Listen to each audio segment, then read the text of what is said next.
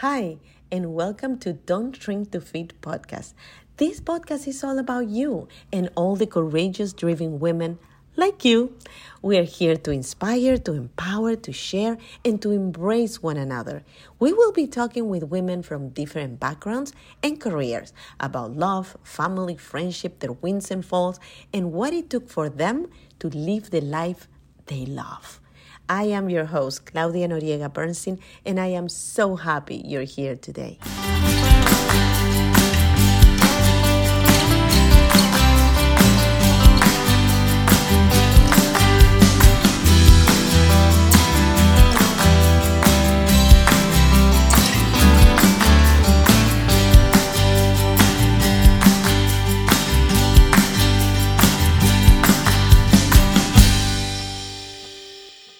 Hi everyone, welcome to Don't Shrink to Fit podcast.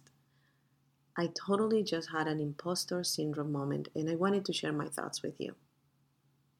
Sometimes I can even say impostor syndrome. Gee, okay, so let me start by saying we all go through this, no matter how badass or confident you are. But if you don't know what impostor syndrome is, here are some clues. We compare ourselves, we doubt ourselves, we think we're not worthy of whatever it is that we want. We listen to the BS in our head, those limited beliefs that hold us back. And the thing is that they are not even real. They come from things we have been told by friends, family, teachers, anyone with authority in our life when we were kids. We storage those beliefs in our subconscious level, and because of that, we feel inadequate. But the first thing we need to do is change those beliefs.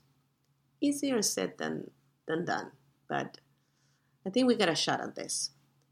We say negative things to ourselves and we create limited beliefs. That's how it works. So those limited beliefs are not true. We create them to protect ourselves. It is easier to live in a familiar place because we feel safe and we know the drill, right? But ask yourself this. Do I want to be here next year? And the year after? No, you don't. Raise your vibration.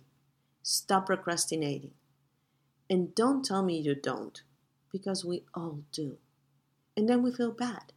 We get disappointed. We think bad about ourselves. And that just makes us feel worse. Why? Because we are sabotaging ourselves. And we are aware of that. So, here's a question for you. What are you afraid of? Of being successful?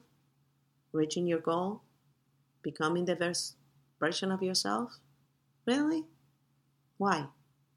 You got what you need. You are already there. You don't need any more at this point. And by all means, you can get more trainings and get better. But to start, to make the first step, to move forward? No, you don't.